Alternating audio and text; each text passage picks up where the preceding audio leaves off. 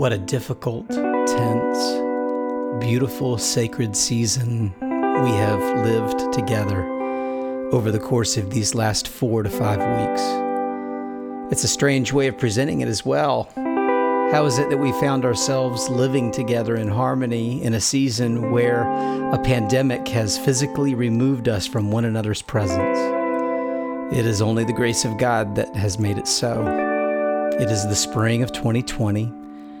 COVID-19 has taken us and put us in various corners throughout the Richmond metropolitan area. We are not physically in proximity, and yet, by the grace of God, we have found ourselves worshiping together, caring for one another, loving God, and in turn, loving neighbor in very deliberate ways. Only God could do that. It's been over a month since I last shared with the congregation an update of much substance where we just give you a big picture of what's been happening in the life of the church, what God has been doing, and projecting what we think God might be preparing us for in the upcoming days. This is a podcast series that will last throughout the week ahead in short little snippets where I will be giving you basic updates in major categories as it relates to church life, as it relates to caregiving, as it relates to love of neighbor. Thanks for joining. Really glad you're here.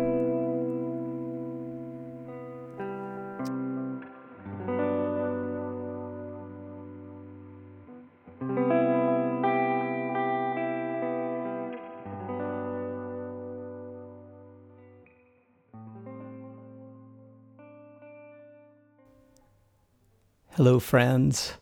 My name is Sterling Severns. I'm pastor of Tabernacle Baptist Church in Richmond, Virginia. If you're a guest, we want you to know we're thrilled you're listening. Whereas this short little series of reports that I'll be giving throughout the week are created for members of Tabernacle Baptist Church, we want you to know that we believe strongly in being an open book, and so we welcome you with open arms regardless of your affiliation with the church. In this first little introduction into the week of recordings, I just thought it'd be helpful to let you know that God has been at work. It's been pretty extraordinary in these very challenging days as we keep using this analogy of us building the airplane the same time that we're flying it. And it's the Holy Spirit. Ruach is the Hebrew word that's used in the Old Testament for the Holy Spirit, which means wind. Breath of God, and it is only the Ruach of God that is keeping this plane in the air while we're building it. And so we are struggling, but at the same time, we find ourselves very much celebrating that God is at work among us and providing for us in some creative ways.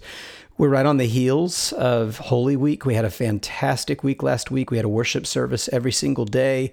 We reached out to 25 different individuals that have all called Tabernacle home at some point or another and still call a second home. Many of these individuals that we've offered bread for the journey and sent them out into the world as an equipping and sending congregation to serve in some amazing capacities.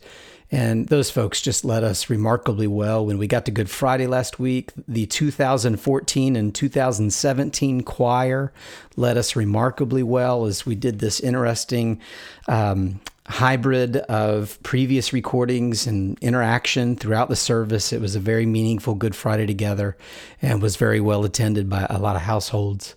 And then, of course, we moved into Easter Sunday, which was just a remarkable day.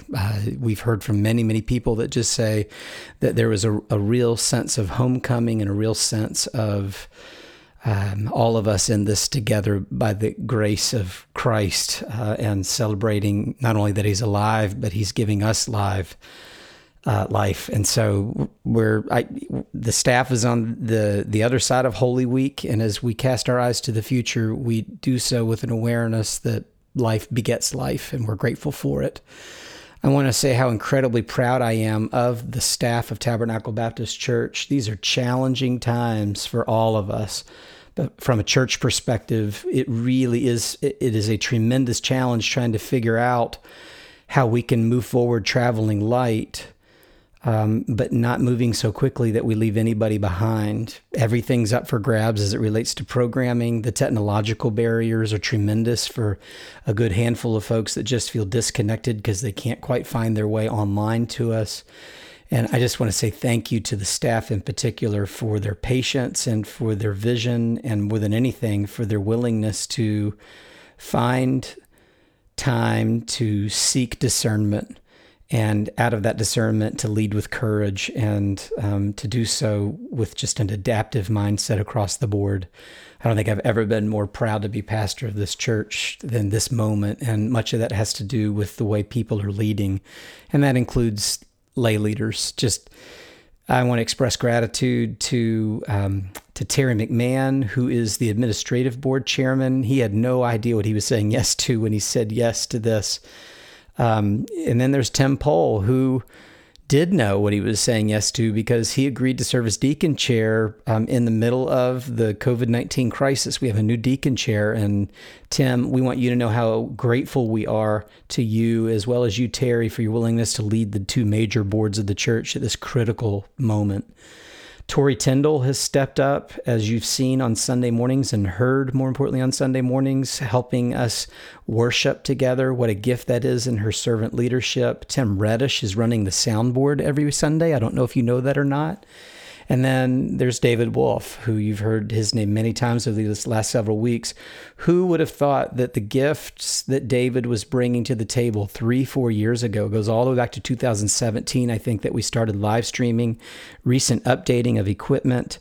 All of that happened before we knew a crisis was coming. And then David has emerged and has been a regular presence among us. And it's just been phenomenal. Then there are the spouses of and significant others, family members of all of these staff members and key volunteers that have really taken critical roles in this critical moment, that have really made tremendous sacrifices in order to make that so. So today I just want to say thank you. We are grateful. I want to say thank you to the Sunday school teachers and the discipleship teachers. I want to say thank you to the care coordinators that have stepped up to say, I will commit for my circle to listening and imparting prayer concerns as they are asked to be shared with the church at large. And then I will take what I hear from the church at large and be sure that my circle knows about it. Care coordinators, we couldn't do this without you. You're the backbone in so many ways of what's happening right now and will continue to be in the weeks ahead. Thank you to our youth leaders and our children's leaders, and for our parents that are desperately trying to figure out the balance of life and yet remain connected to the community. And thank you to those of you that are just showing up, no matter how weary or lonely or grief-filled you might be. Your presence with us, even in your quietness, is felt, and we want you to know that we're grateful for your willingness to come as you are. I'm feeling grateful today. And I want you to know that I'm feeling optimistic, even in these difficult days where there are so many questions. I'd be lying if I said I knew where this was going to go. None of us can right now, but it's pretty clear that the promises that God has made to walk with and be with and call are promises that God is keeping.